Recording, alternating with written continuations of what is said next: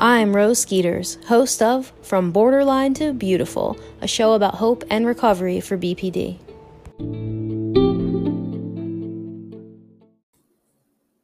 I hope you all enjoyed part 1 of Hannah's hopeful story last week. That episode aired last Tuesday for Tuesday Truth. So happy Tuesday and enjoy part 2 of Hannah's episode.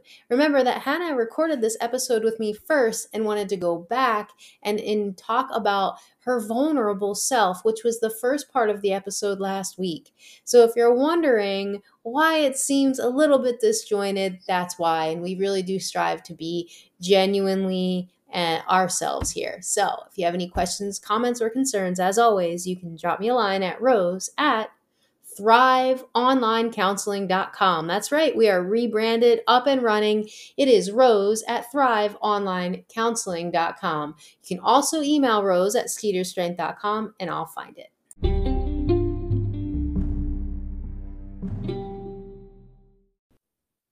Hello and welcome to another episode of From Borderline to Beautiful. So today we're here with Hannah and we're going to do a recovery story, which people love recovery stories because they're so hopeful. So I'm super excited to have you here, Hannah. Hi, Hannah. Hi. How are you doing today? Good. I'm super excited to be here. So thank you for the opportunity.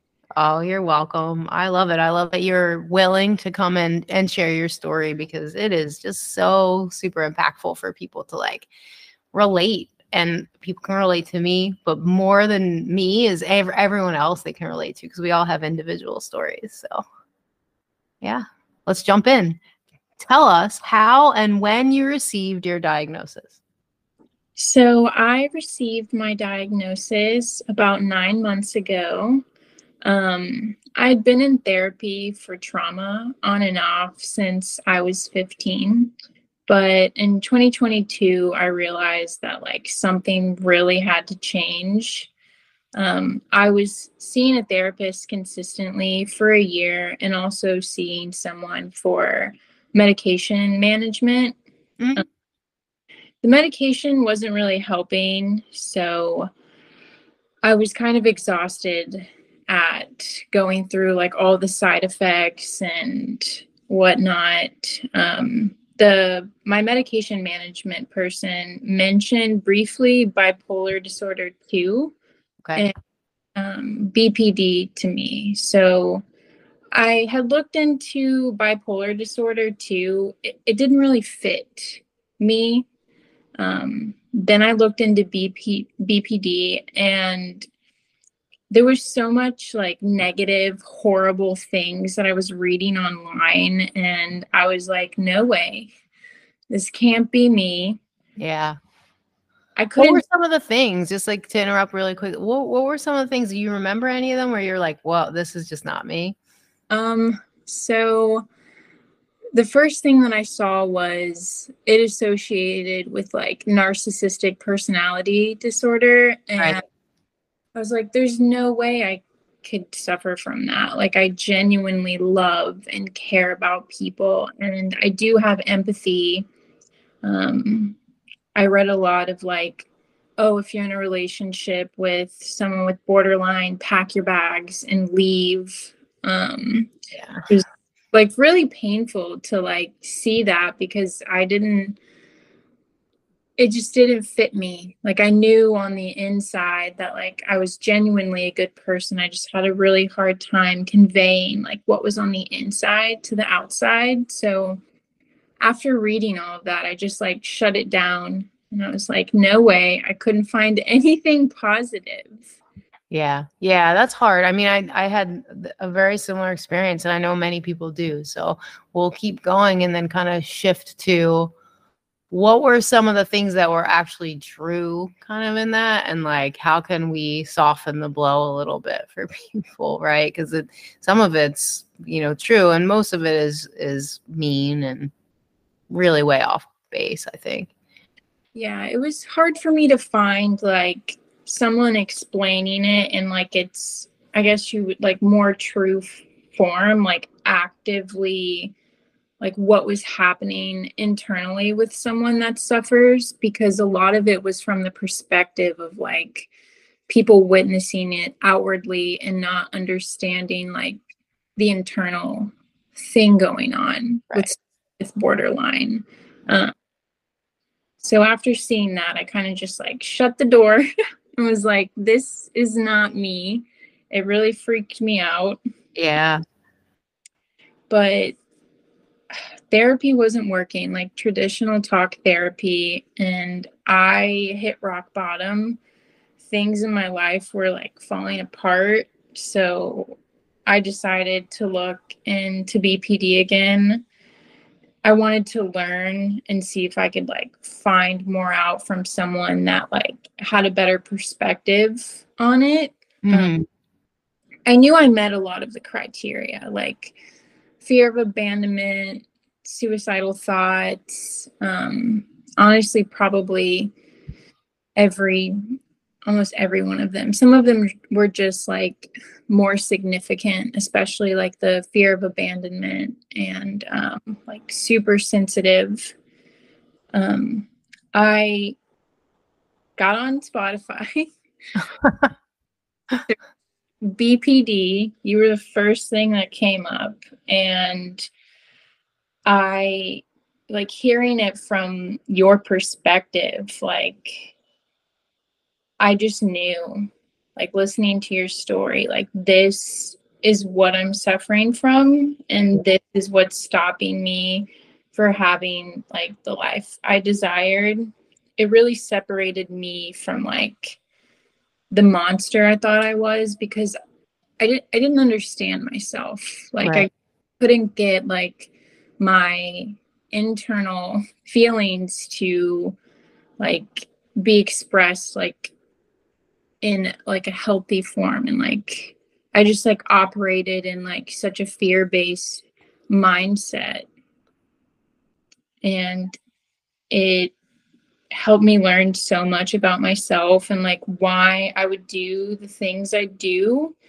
You're the first person that used the word recovery, and like I held on to that word like it was my life raft. Wow. I Yeah. was like, this is it. Like it was so freeing to know that like there was a choice. Like no one, I didn't see anything about like it being a choice that like I didn't have to live a life that was like painful and uncomfortable and like super chaotic. Yeah.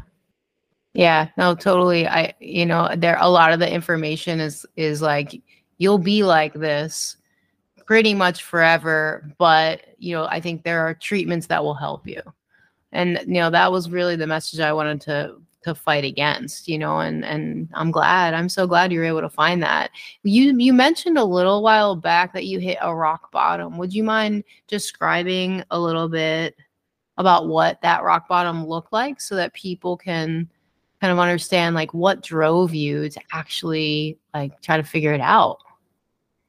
So that rock bottom looked like I had a great quality of life, or like good, not a great quality of life at the time, but like amazing friends, amazing relationship, amazing partner. And it just slowly started to deteriorate because of my behaviors. And I was losing friends, I was losing my partner, and it didn't make sense Mm. why I would lose the people that like I love dearly.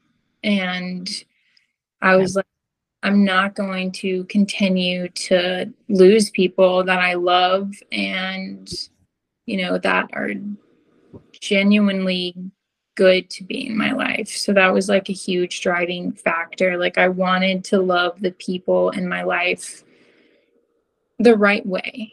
Yeah. Yeah, absolutely. Okay, that's good. So did you have like a falling out with someone, or just kind of realizing like I have a good life, but yet I don't believe that I have a good life and I'm not acting like I have a good life? I the first thing that I recognized is like I had a falling out with a friend. Um And it was like a lot of reality distortions were kind of tied to that. And I didn't recognize that that's what was happening until I was learning more about the disorder. A lot of like internal conflict with like the feelings I had about like the people I love in my life. I had lost my partner at the time, which was really hard because it was like the first relationship I experienced that was like healthy and stable and consistent. Yeah. And I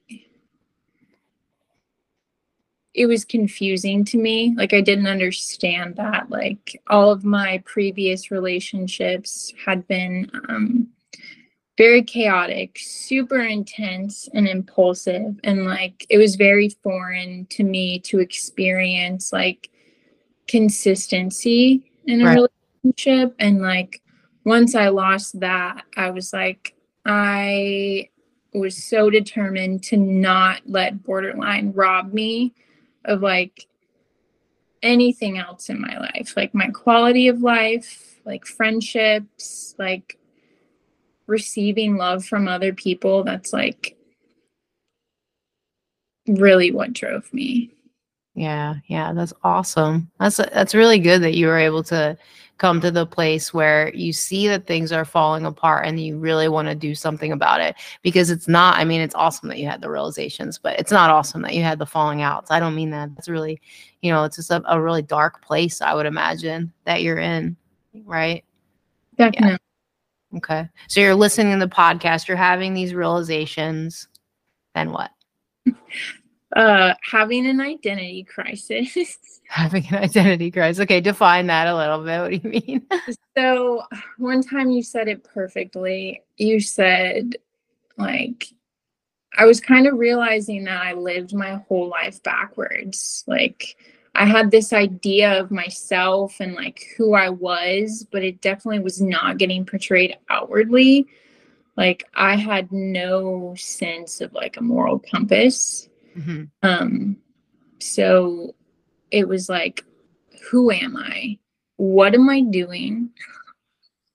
How do I build like consistency in my life and stable relationships and like a stable mindset going forward? And it was really confusing, honestly, and lonely. Yeah. Yeah, super lonely. Why? Because no one around me like could understand like me and like my feelings, because they were just so intense and like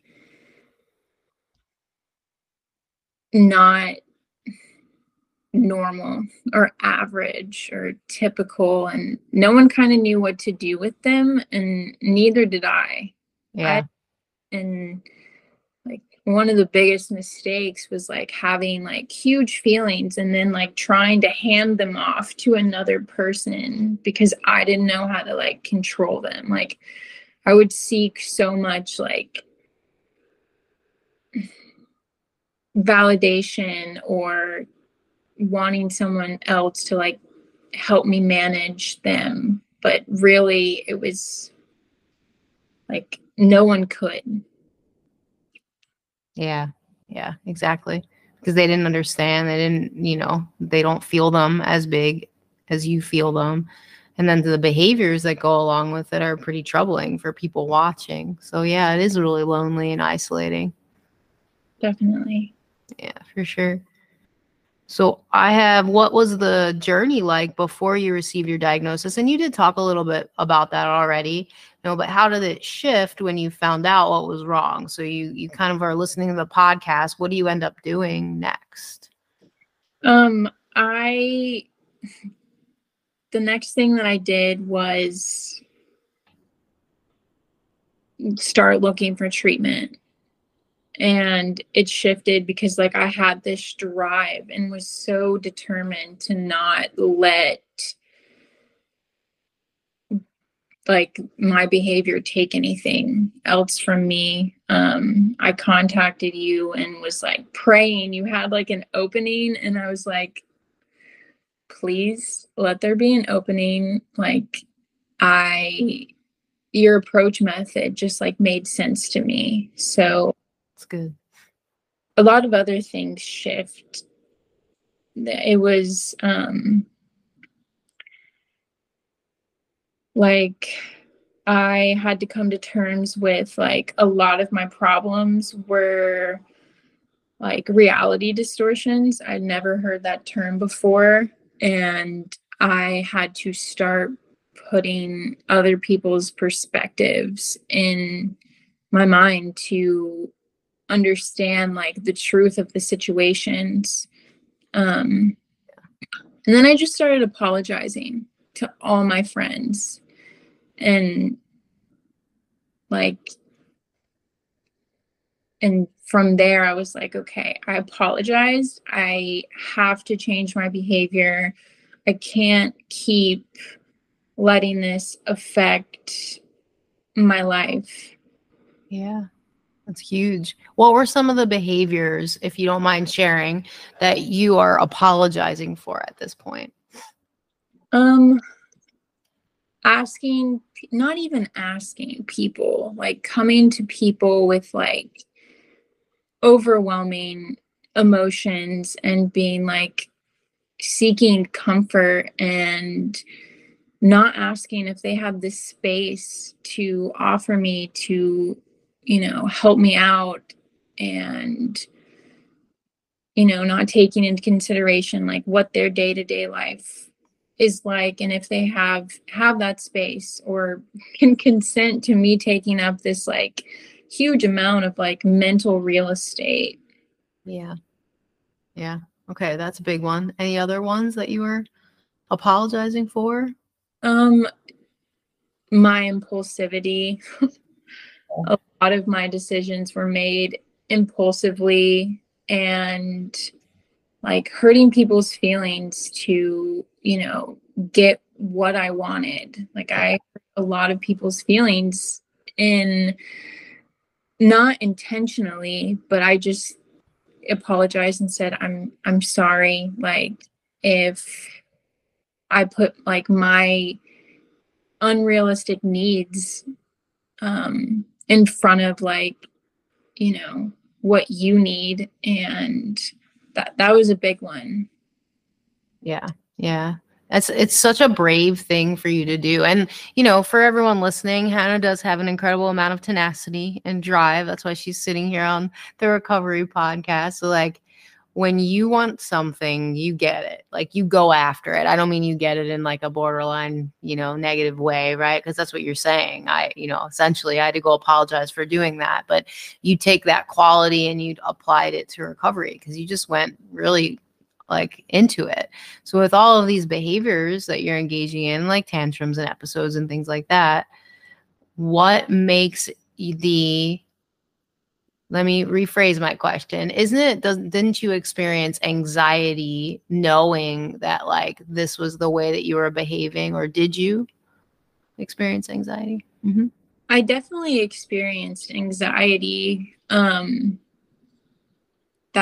was a major thing for me. I still experience anxiety. Like sometimes I think back to like how I acted and like how I like came off and like seemed, and like social interactions that like I was just missing the mark on. That made me really anxious. And then like with that awareness going back into social settings, like I felt super awkward and had like this like teaching wheel spinning like of like social norms and like keeping myself in check and asking myself a lot of questions. And it can be nerve-wracking because it's so many things that like I wasn't just like, it didn't come naturally to me. It was kind of just like things fell out of my mouth.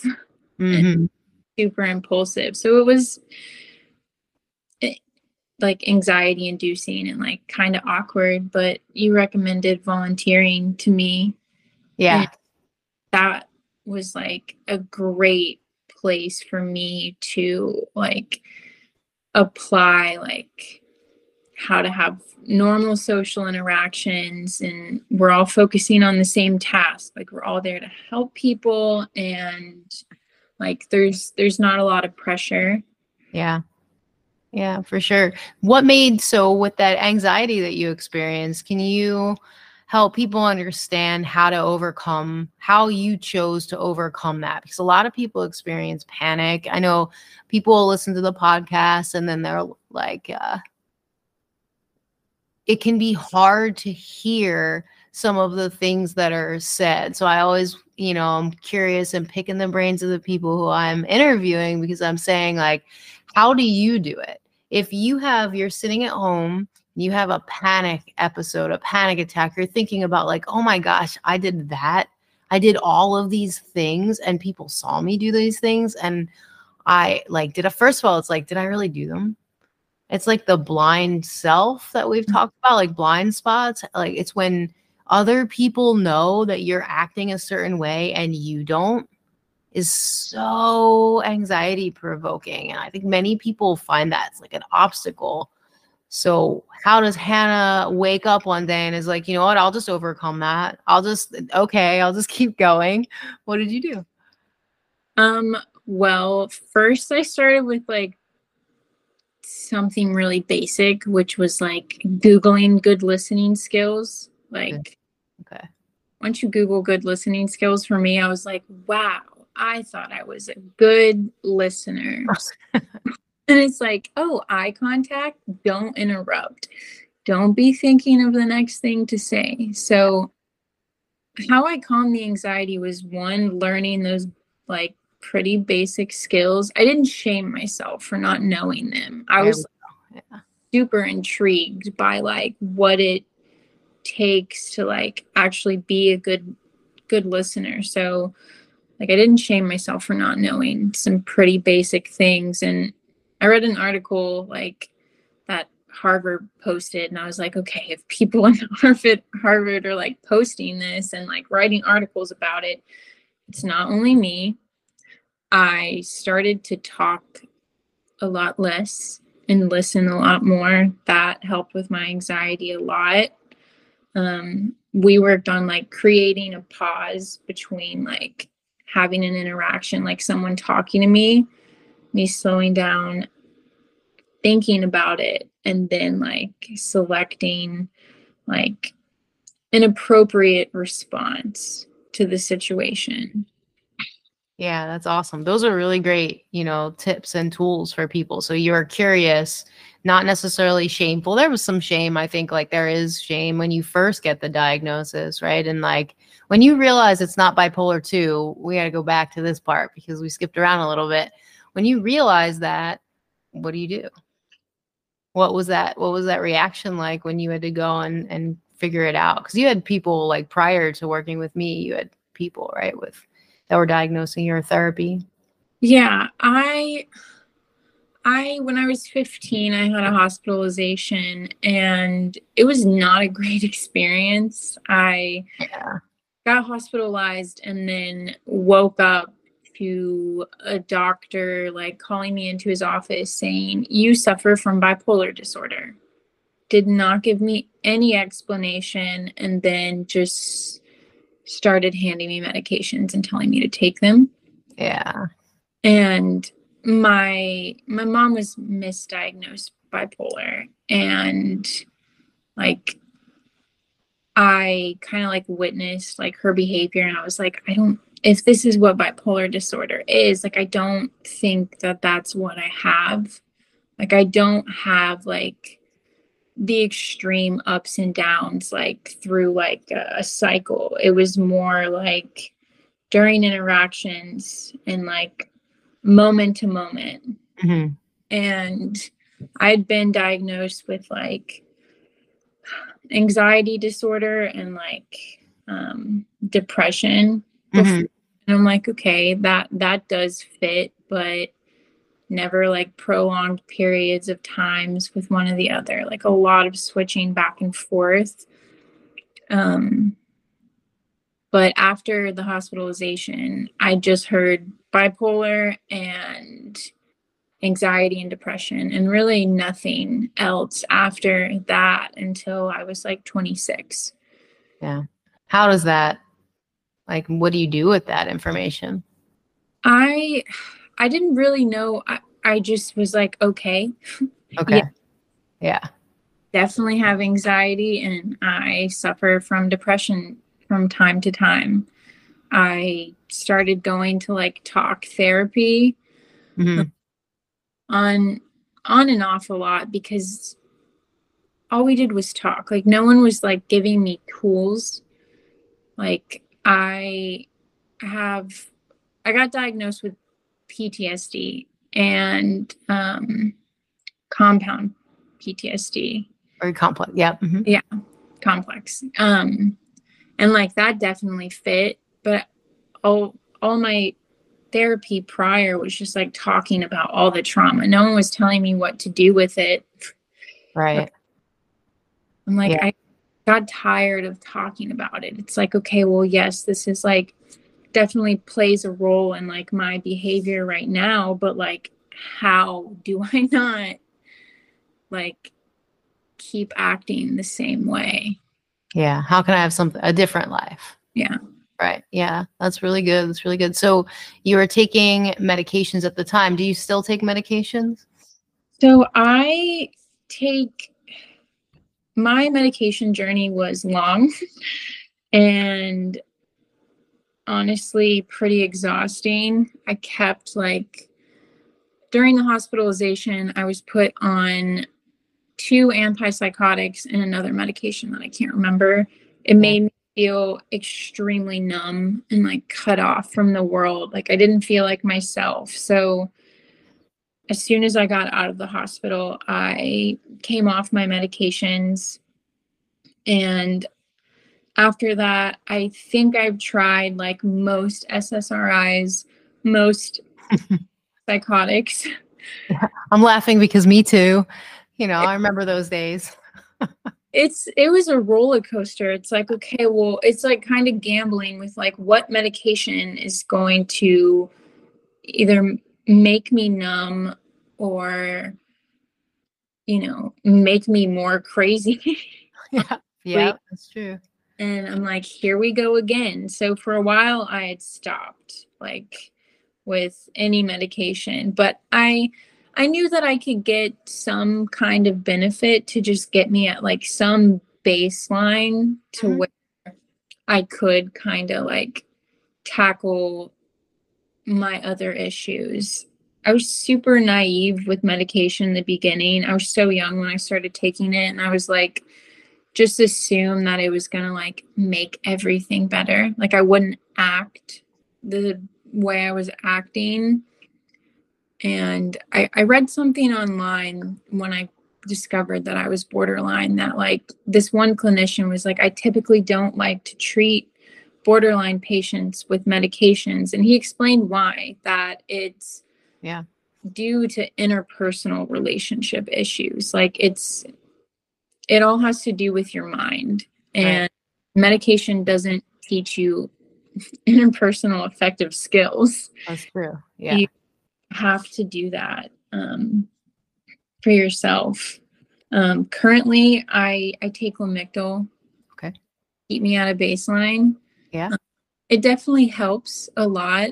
Yeah. Um, but when I started working with you, I realized like it's not super effective. It really is like all to do with my own mind, which was pretty freeing knowing that like, oh, I don't have to keep going through the process of like trying a new medication, it failing, me going on a roller coaster ride and then doing it again and again. I was like, oh, I'm in control of this. Like I don't have to keep doing that.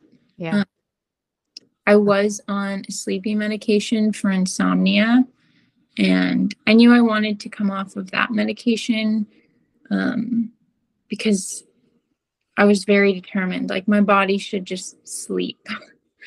Um, Yes. Yeah. I remember we talked about this is powerful because I know a lot of people struggle with insomnia. I know I took trazodone for a really long time. It's like the one that knocks you out. I don't know.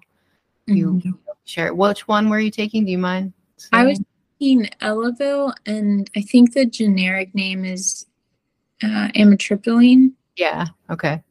Um, I I realized after working with you, like I had already made the decision. I knew when I started taking it that I didn't want to be on it for the rest of my life. Yeah. And after we started working together for a time, I was like, okay, I'm ready to try this. And you helped me create like a new association with sleep, and like Mm-hmm. we figured out like a routine like that I need to follow that was like super like it super helpful. Like I was shocked. I was like, wow, I can sleep without medication. I was Yeah. on a low milligram. I think it was just like an association I was making. Like Mm-hmm. it wasn't helping anymore. Like I was still suffering from insomnia even on the medication. Yeah. Well, we And looked holistically too. So it wasn't association, but it was also, like blood sugar regulation. So we talked about like having like looking at what you're eating throughout the day, right? And like having something that's a little higher in carbohydrate and more soothing at the end of the night. We talked about supplements. So would you share what worked for you in your sleep care plan? I'm sure someone out there would be able to like maybe try it out for themselves. Yeah. definitely. So I started tracking my eating habits. Mhm. I was so out of touch with like my physical body. I never paid attention to like my blood sugar and like my eating schedule and how much it affected my mood. So I was kind of logging like my mood throughout the day and noticed like the consistency I could maintain in my mood if I was snacking more. Right. So at bedtime, I used to eat like super early in the evening and would go to bed and not have like had a meal for like 6 hours. So you recommended me eating like a warm carb that like felt cozy and like kind of grounded me, Mm-hmm. good feeling, um, which made a huge difference. I started using the Calm Sleep drink mix, Mm-hmm. which I love. Like all the ingredients in it are amazing and all natural, and like there's no worry of like a weird side effect or like Yeah. taking it and then having to like wean yourself off of it like medication. Yeah. And counting sheep And is counting sheep. That's great. So what snack did you choose? Just for the audience so they know what a warm grounding snack for I you is. Yeah. I chose oatmeal. Oatmeal. Yep. Yeah. Good. Yeah. Oatmeal, cream of wheat. I don't know, throwback from my childhood, farina. For those of you know, anything like my recommendation was something warm. And the reason for that is it's a slower processed carbohydrate. So like sometimes when people are going, we're like revved up engines all day long, that you require that to allow your body to slow down if you have blood sugar dysregulation stuff. So that's cool. And then the calm drink is natural calm. So I mentioned it before, which is magnesium, GABA, melatonin in this tea. Do you get the tea or the gummies? I get the tea. The tea, yeah. And then counting sheep. Tell us about counting sheep. Counting sheep. So I realized like it was my mind that I couldn't get to like shut down to Yep. go to sleep. So you're like count sheep. I was like, okay. So my mind could focus on one thing instead of like everything on my to-do list, and just and every time my mind would like wander away from counting sheep, I would just bring it right back, and it was like just boring to count sheep. So eventually like I would fall asleep, and So boring. it's so boring, but it's better than thinking about like your to-do list. Also, I started to keep like a journal next to my bed. If I really could not stop with the thoughts, I would just like journal dump them all out. And that made me feel a lot better. I'm like, it's on paper. I don't have to think about it. The paper's not going anywhere. If I need to think about this again, it's right there for me to read. And I never read them again. That's great. It's good. It's a containment skill is what we would call it, where you're like, you put something down and then you hold it. You know that it's there. It's in a container, but you don't actually have to address it then. So that's a really great, additional tip there. So a warm grounding snack like oatmeal, a natural calm tea, counting sheep, journal dumping, all of that in an attempt to not take another medication is huge. I mean, if you have like taking the Lamictal, and I've just for listeners out there, I've talked about this before. That's if you need to take the Lamictal because it grounds you out, that's good, because there's probably like genetic components that were, you are required to do that.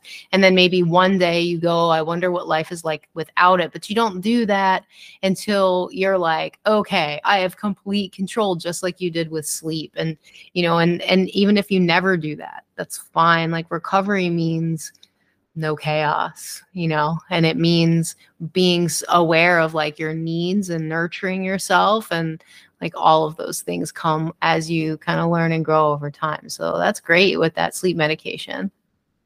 Yeah. So you don't take it anymore. No, I don't take it anymore. And since stopping it, I realized like, I think it's important to ask yourself, like, what realistically, are you getting any benefits from this medication, or is it just like a mental association that you think you're getting? And after stopping my sleeping medication, I'm kind of drawing that conclusion. Yeah.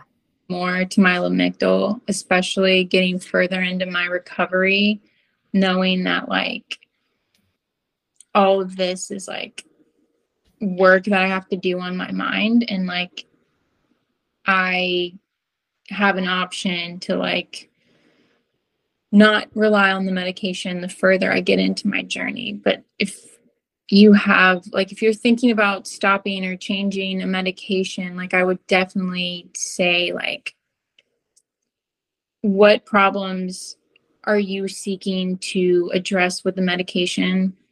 Is it doing that? Is it doing that a little bit? Yeah. Good. If you want to eventually, like, try to not take the medication, like hone in on those problems, work with someone to like set yourself up for like the transition. Yeah. Yeah, absolutely. That's really good advice to give to people for, medication. Is it, what's it doing for you? Is it doing anything for you? Is it an association? And then also like, do you have control? So with the sleeping medication, I think one of the things that you and I talked about is like, hey, look, if you stop taking this and you need to take it again, you have a provider that can do that for you. You're not, I think oftentimes, when we look at medication, especially without having emotional regulation skills, then we fear. I know I used to get scared. Like if I stop taking this, like I'll go back into the hospital, or like something really awful will happen to me. And, it definitely might. That's why you need to have, a medical team. You need to have care. You need to have somebody you're talking to. And then, also it might not. And so if you're, out of the hospital and you've been stable for a while and you're looking at your medications, just like, Hannah, you said, you want to start asking yourself, what happens if I stop taking this medication and then my symptoms increase? So Hannah, you have great advice, because people should be logging it, tracking it, having some kind of a baseline, asking themselves what it's doing for them, and then recognizing that you can just call you don't need to go right to the hospital, right? Like if you're tracking your medication benefits, and like you see, well, it's not working. Like what would you have done if you saw it wasn't working, like, and you were getting sicker or you were getting more emotional? I had that experience like several times with especially antipsychotics. I'm like, this is making it worse. Right. And I knew, like, I mean, nothing's bad. Is like, I can always try another medication, or I could always go back if I quit something that was actually working. You just have to like get really in tune with yourself, and like that takes time. Yeah. To like check in, witness, and recognize, because I did not realize how out of tune I was with my body or like you started teaching me like basic things like checking in with myself, like asking myself what do I need? Is it really like to do with the medication, or is it like some weird internal story that you're running away with making you anxious? It's not that you're not on the medication anymore.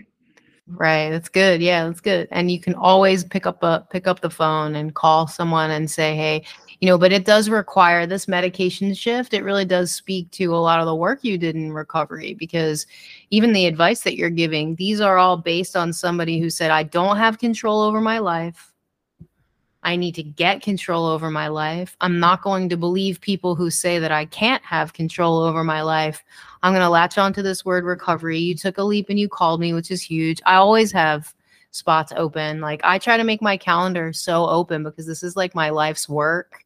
And I just really want to help people. So you reach out, you realize that about me, that I'm not untouchable. We talk a lot. We're in the community, right? It's so cool.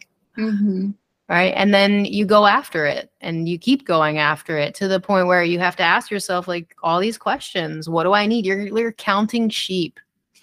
Right. Which, it's something that you can do, like counting sheep. I say it like that because of all the things that one would think in a mental illness journey that would like help them fall asleep, it's not going to be counting sheep. But you are like, you know what, I'll do it. Sure. You want me to eat oatmeal? You want me to get this natural calm? You want me to count sheep? I will do anything that you tell me to do within reason, so that I can really like do this. It takes a lot of tenacity. What do you think? Do you think of yourself that way? I don't think I've even wrote that down in the questions. I asked you one time during a session, I'm like, what's a quality that you see in me that like I may not see in myself? And you said you're very tenacious. And I looked up the definition, tenacity, and I was like, whoa, I do have this quality. That's amazing. And I could look back and see it like in all the work that I'm doing. And like there are times where like it's not easy to choose to deny what feels like natural instinct to do the opposite of what you feel like. And counting sheep thing, it's like I feel like sometimes the borderline mind thinks like it can't be that simple. It can't be eating oatmeal and sheep. It has to be like a sedative. Yeah, exactly. Well said. Well, and like the emotions get so big, I mean, I know like when I was taking medication, I couldn't see past it and wouldn't see past big emotions. So, you really do need the rock bottoms in recovery. Even for, I have a lot of parents say like, how can I get my child or even my adult child to do this, and I mean, one of the things that's required, and maybe you can speak on this, like you can't get anyone to do recovery. Recovery is something that like, if you really want it, you need to go for it because of something really painful that's happened to you. Do you agree with me? What do you think? 100%. Like I had a therapist that like knew about my diagnosis and didn't share it with me. And when I think back about it, like I think maybe she could have like, if she would have told me, I don't know if it would have like stuck as much without me hitting rock bottom. But it definitely takes, for me, it took like that like punch to the gut of like losing someone that was like really special to me to like tell myself like, no, I am not going to continue to choose this, and like no one's going to stop me. I stopped caring what I saw on the internet about it. I refused to let it be something that was just managed or like kind of tamed. I also realized that like I don't want people to cater to me and work around my big emotions. It's like not their responsibility. Like I I want to have like functioning relationships and friendships with people that aren't like, oh, we got to cater to Hannah because Right. she has a big feeling. We don't want to. I'm like, no, let me cater to myself. Put like I do have like specific things that I need to function in the world, and there's nothing wrong with that. Like sometimes I have to pull out a flashcard before I go volunteer or I go to a social event that has like the 8 good listening steps on it, just to, you know, make sure no one's catering to me or not feeling heard, because, I know what it's like to not feel heard. Yeah. Yeah, that's huge. And flashcard is something that, nobody knows that you're doing it. And what's the shame in doing it when it makes you be the person, when it not makes you, but it allows you to become the person that you are meant to be all along. And, I do think this is something that's really powerful. And I'm thinking of this as we're talking. So, like, a lot of people will say I'm alone. I don't have a lot of family or anything. Maybe it's for black sheep purposes, or maybe because family has problems, or maybe because there isn't family. And, it makes it really difficult for recovery when you don't have a lot of support. Right. And I think for you, it's important for people to know this about you, that you lost your mother and she passed away. Right. And you have an estranged father. Is that fair to say it that way? Yeah. Yes. Yeah. And, there's more to it. We won't share all of it because that's part of, your heart, right? We're not going to give everyone that, but it is important, I think, for people to know that Anna, she had the punch in the gut, and then you had to figure it out on your own. You do have family, but not the people who are closest to you. And that's another big driving factor, believe it or not, when there's no one there to catch you and you got to catch yourself, you better hurry up and catch yourself. Do you feel like that's something that you thought? I know I did. I didn't really think of it a lot because I did grow up like with my family being very avoidant and my mom not like being really in my life, and I already felt all alone the whole time, and I kind of operated a lot in the mindset of like, I have to do this for myself, I have to get it for myself, no one's going to hand it to me. And I had a lot of abandonment issues, so I already had that alone feeling. So to like, in a way, I think it kind of did help because I knew that like I've made it this far with the feeling alone, that like, I can do this. I've done so many things on my own without like, emotional support from my family or understanding. And it's to no fault of their own. Yeah, exactly. They just like, that was another huge realization, that also I wasn't really ever alone as I thought I was. Yeah, that's good. Yeah, because you're learning what's true, right? Yeah, that was truth is everything. Truth is everything. I love that. I love that. All right. Well, first, before I go into the next question, thank you for allowing me to share that, because it's important for people to know the different, like, where do you come from, right? And like, what did you have to battle? And you're right, you were alone for a lot of your life. So that's helpful, right? With your tenacity. And, it drives you. It just drives you. So that's good. What are the top 5 things you have learned since we have started working together? So I think they would be, there's so many.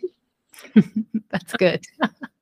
But I'm trying to think of like definitely the top.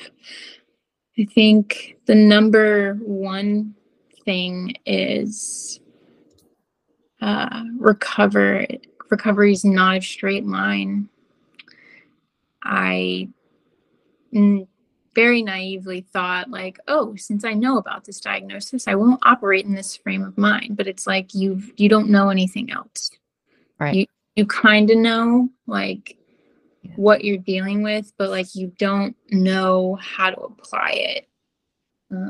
It's not a straight line. It's not perfect, and you have to keep getting back up. Yeah. And then something that like I always keep in the front of my mind that you've taught me in the beginning when it was like my rock bottom and I was suffering a lot with depression, like brushing my teeth was hard at that point. Yeah. I was like, how do I do this? Like, how do I get better? How do I obtain recovery? And you said the battle is how. And Yeah. I still think about that when like I'm, you know, feeling something super intense and I'm like, how do I get better? It's like in this moment right now is how you get better. It's like feeling this feeling and not reacting to it. And like, it's not comfortable to sit with something like that, but how you recover is like in the dark places and the emptiness and the loneliness is like you don't stay there. And Right. as cliche as it sounds, it's like there's no way around it. You can only go through it. Yeah. Definitely was very avoidant in the beginning. I'm just gonna go around this like sitting in like sadness was so uncomfortable. And like, you taught me like I have to grieve the person I thought I was, and like that I didn't understand it until I started doing it. And I was like, oh, like this, like you can't skip this step. Yeah. And Yeah. when I got comfortable experiencing grief for what it is, like I found so much like power. I'm like, oh, this is how I put this down and move forward. Yeah.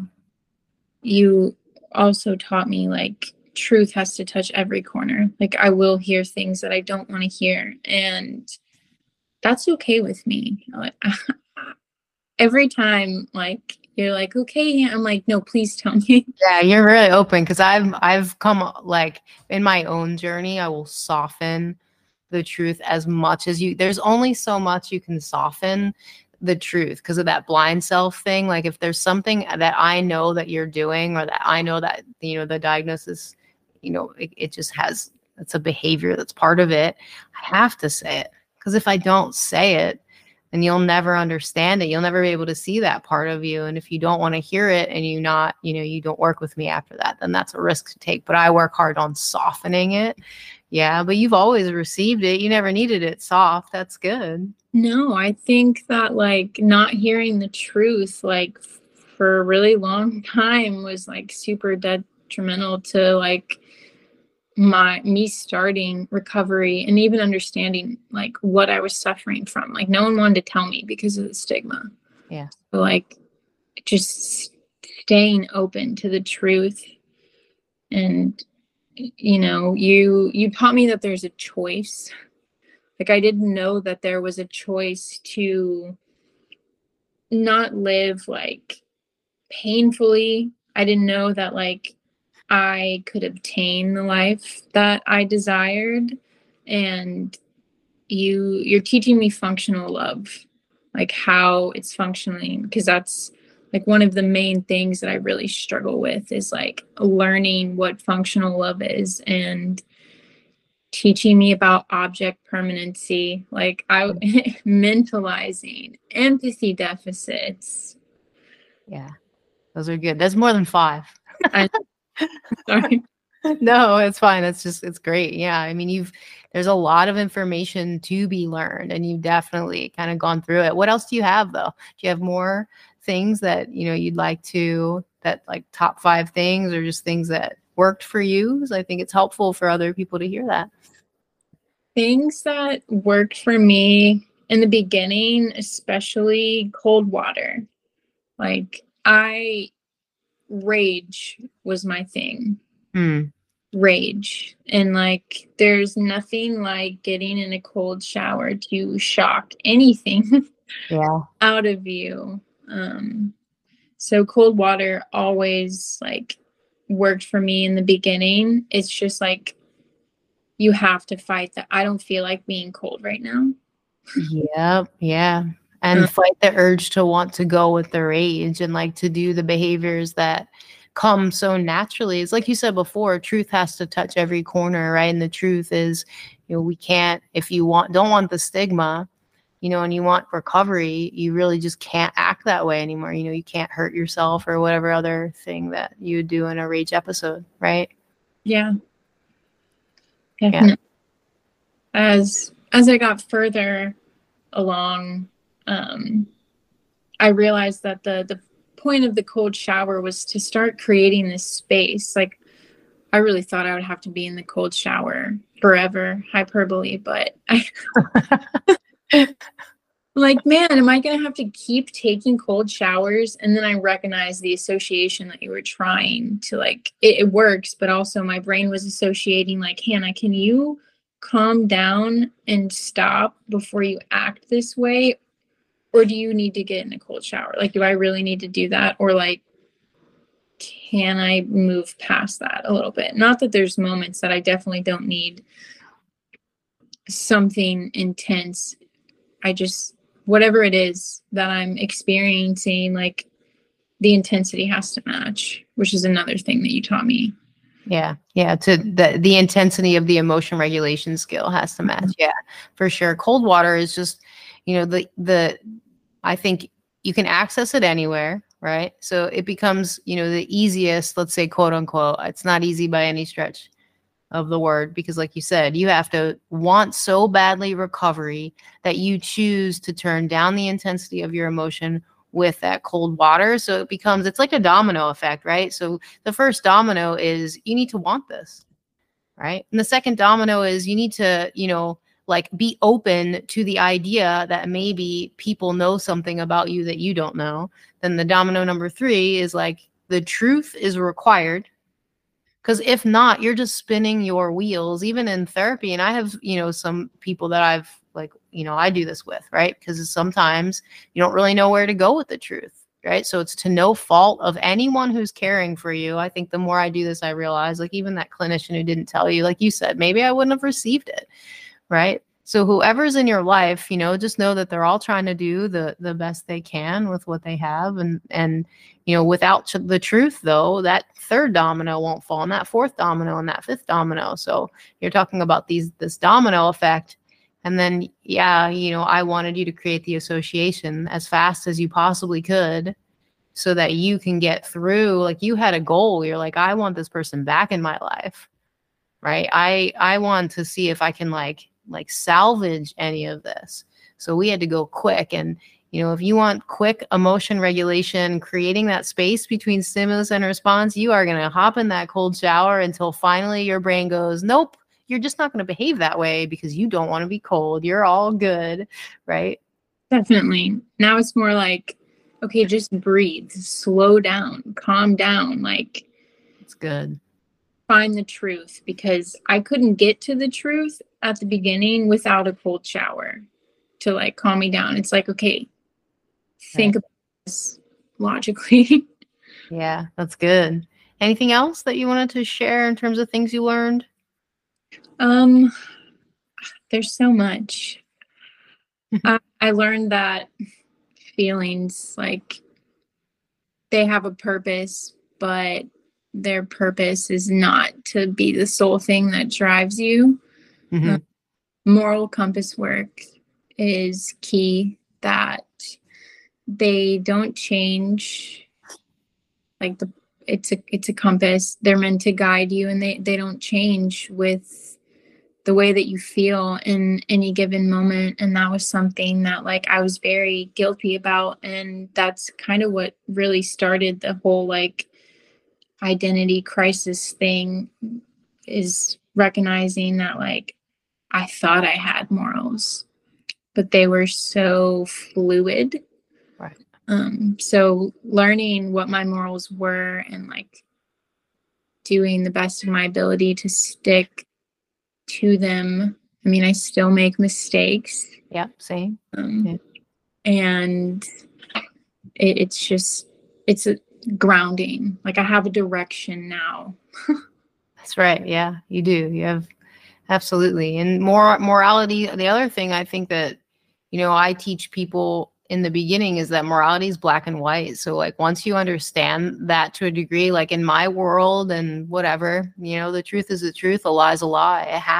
It had to have been that way for me in particular, because when a white lie is not a big deal in the world of someone who's hyperbolic, I mean, right? Like it's hard. So like having black and white morality where it's like truth is truth, lie is lie. This selfless service means I sacrifice myself and I go and volunteer and I build a connection with people, makes life a lot easier, doesn't it?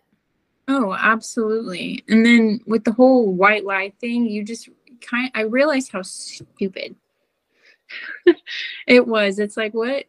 Why were you doing this? Because that was a big one for me, like white lies.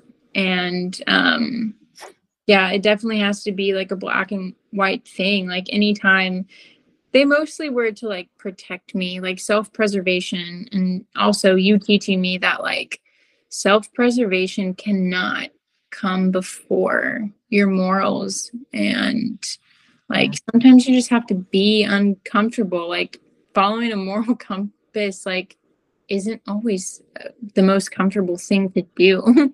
No. Yeah.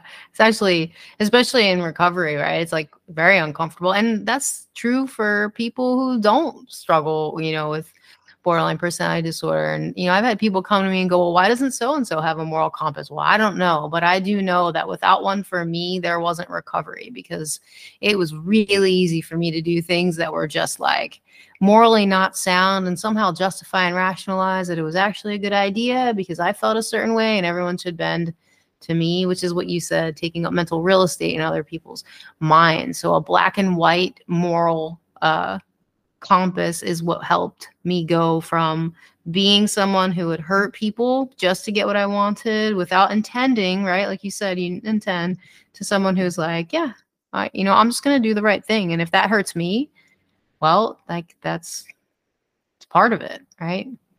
Yeah, sacrificing and like selflessness. Like I thought I was selfless and realizing, like looking into what selfless was, and like I was selfless up until the point where it didn't like feel good or serve me in some kind of way. Yeah, it's just so honest, right? So that's another thing I think, that you've learned in recovery is that you just be honest. That's, yeah, just honest and transparent, and it helps people. It helps you, helps people connect with you better. It's going to help everybody who listens to the recovery stories. I think that's why the recovery stories are powerful, because everyone's really vulnerable and honest. And yeah, so I really appreciate that. That's a huge one. Yeah. Yeah, for sure. And how long would you say you've been working on recovery at this point? I got my diagnosis 9 months ago, and within 2 weeks, I started working on recovery. So I've been working on recovery for about 8 months, and I just keep experiencing like freedoms that I didn't know were open to me. Yeah. In 8 months. A lot. Really fast. Yours is so super fast. Because you're so tenacious, is fast. When you say freedoms, and, I see, like, because I can see you. And so if anyone's on the audio, as Hannah kind of tears up a little bit, what are the freedoms that you're thinking about? What's the one that you're like, yeah. Just freedom into like knowing that I don't have to, like, I have a choice. The freedom of choice is everything. Like I can choose to like let whatever I'm feeling like wreak havoc over my life or not. And it's like, oh, I don't have to feel this way. Like when I like feel something that's intense, I'm like, wait, I don't have to do that anymore.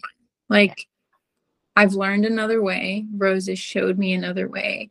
I practice other ways. Like recently, I had a moment where I was feeling like super intense, and I went in the bathroom and I looked at myself and I'm like, what are you doing? Like, you don't have to do this anymore. Like, you're choosing to feel like this. Is it necessary? Like, Yeah. you can choose something else, and like just choosing to not continue in the chaos is like experiencing that freedom. I know there's more to continue to experience, and that's what really like drives me. I can experience deeper connections, building depth in my relationships. I can experience like, you know, people differently, like for who they are. Like I can understand them better. Yeah. Those are huge and it's just so beautiful, because it has been a short amount of time. And, we're not saying that you don't have more recovery left. It's just if you really attack it, you really do get results quick. I mean, this is huge realizations that you've come to, and you're even able, that person is back in your life and you're working on rebuilding. So I want to update everybody on that one, which is, really big. So that's, yes, just really big. Let's just keep saying really big over and Really over. Really big. So what keeps you going in recovery? um I want a family. Aw. That's my main thing is I want a family, and I want to experience functional love now that I know what it looks like. Yeah. I want to love people better. Yeah. I want to love people that conveys what is on the inside of me. Yeah. Vulnerable. I I want others that struggle and suffer to know that it's obtainable. That's another big thing that keeps me going, like in the community too. Like I've made so many connections with people, and the community is a huge push for me and keeps me going because like I Yeah. want to show them too, like, hey, you're new here, but you can do this. You Like can do this. Yeah. we've got your back. Like I'm not so far into it, but like it's a whole new world. Yeah, for sure. Let me just for listeners that don't know what you're talking about. So you used to see me once a week, sometimes twice a week. Now you see me once every other week, and you're a part of the community. So just to give people an idea of like, how did Hannah do this? What's the frequency? How often?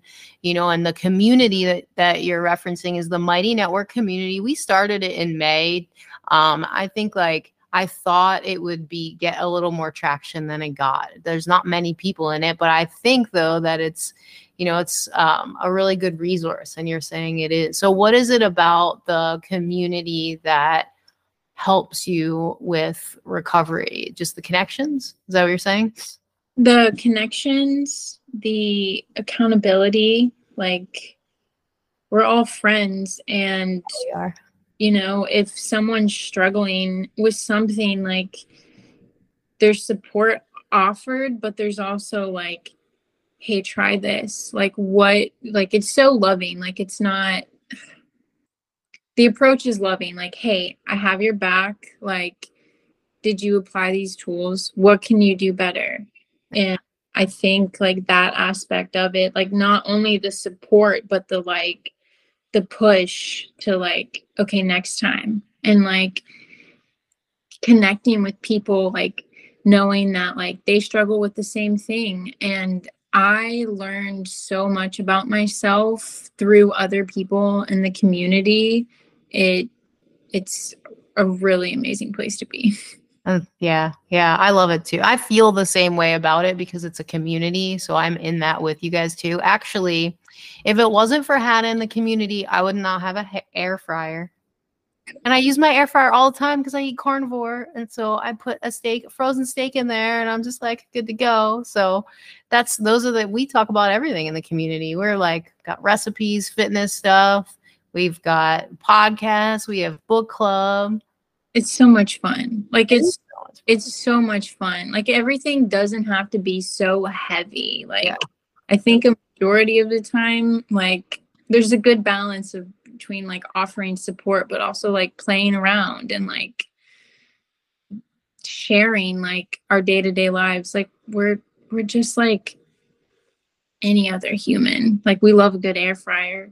We love a good air fryer, right? And somebody's goats had baby goats. So the community is like, is how would you describe, if you were trying to tell somebody like a friend or someone who had BPD, like what it was like, would you say it's like a Facebook? That's what I would say. It's like a gated Facebook. It's gated for a reason. You do have to pay to be in the community because you are paying for positivity, right? And there's a lot of time and effort that goes into it too. Honestly, you're paying for that. But how would you describe it? So I don't have any social media. Okay. But I used to have social media, and it does kind of it's like the fun part of Facebook. Yeah, true. And like the positive, like what Facebook kind of used to be like. Yeah. Like keeping up with, people's lives, sharing new things that you've learned.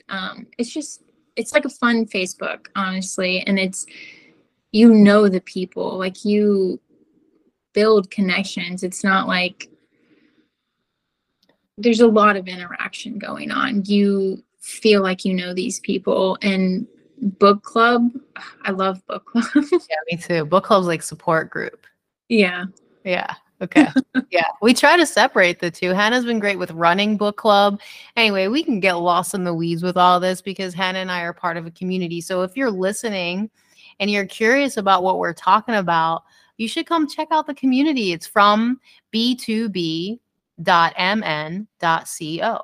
Really, pretty simple. FROM B2B, the number 2, .mn.co. So you can click on that and check it out if you want to check it out. But it is a really cool part of recovery, and it has been a cool part of my getting to know you, Hannah, because we spend a lot of time in there, sometimes more time than others, honestly, depending on like our lives and your lives. But we are there every week. We have touches with a podcast where you're either listening on a replay or you're there. We have the book club, which Hannah has you've run, which was outside of your comfort zone. So it gave you an opportunity to like do something different. We have so I don't know. I think I don't want to sell it, because I just enjoy being a part of it. But I think it's cool that you said that because it is a big part of recovery for you. And I know that you even have friends in the community who like, don't you have somebody who you like check in with every Monday and like do a Monday mantra? Yes. Yeah. Well, yeah, which is like sweet, and everybody's on the same, no one's going to be negative, and Jay and I are like the negative police. If someone's negative, we're over there and we're like, you're being too negative, right? Or like, do your challenge differently or whatever. And so we do the best we can, to keep it that way. But that is a huge part of having a support system and just like, getting to know people and count, like helping them out, helping them through it and knowing that no one's going to shame you for being hyperbolic. Yeah. Cool. All right. So can you tell us, as our final question, what do you want to share with listeners? I mean, you've shared a ton. So anything that we haven't shared today? I think a lot of it's going to be repetitive, but don't give up and don't compare to other people's stories. They're all different. Don't look at me and compare yourself. Everyone has their own background and it's your journey and it's not easy. No. There's no way around it, only through it. And, every time that you battle, like you're getting closer and closer. And I think one of the biggest things for me personally was just reminding myself that like the more time you spend in borderline behavior, the more time you lose with like with your loved ones, with making connections, and like you don't get that time back, and it's so valuable and important. And the life that you want, I promise you it's obtainable. Yeah, I love it. I love it so much. Thank you. You're right. Don't give up.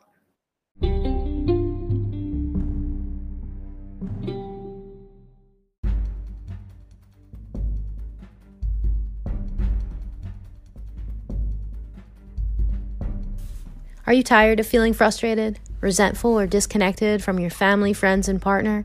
Thrive Mind Body LLC Mindset Coaching and Counseling can help you. Visit us on the web at thriveonlinecounseling.com. Again, that's thriveonlinecounseling.com.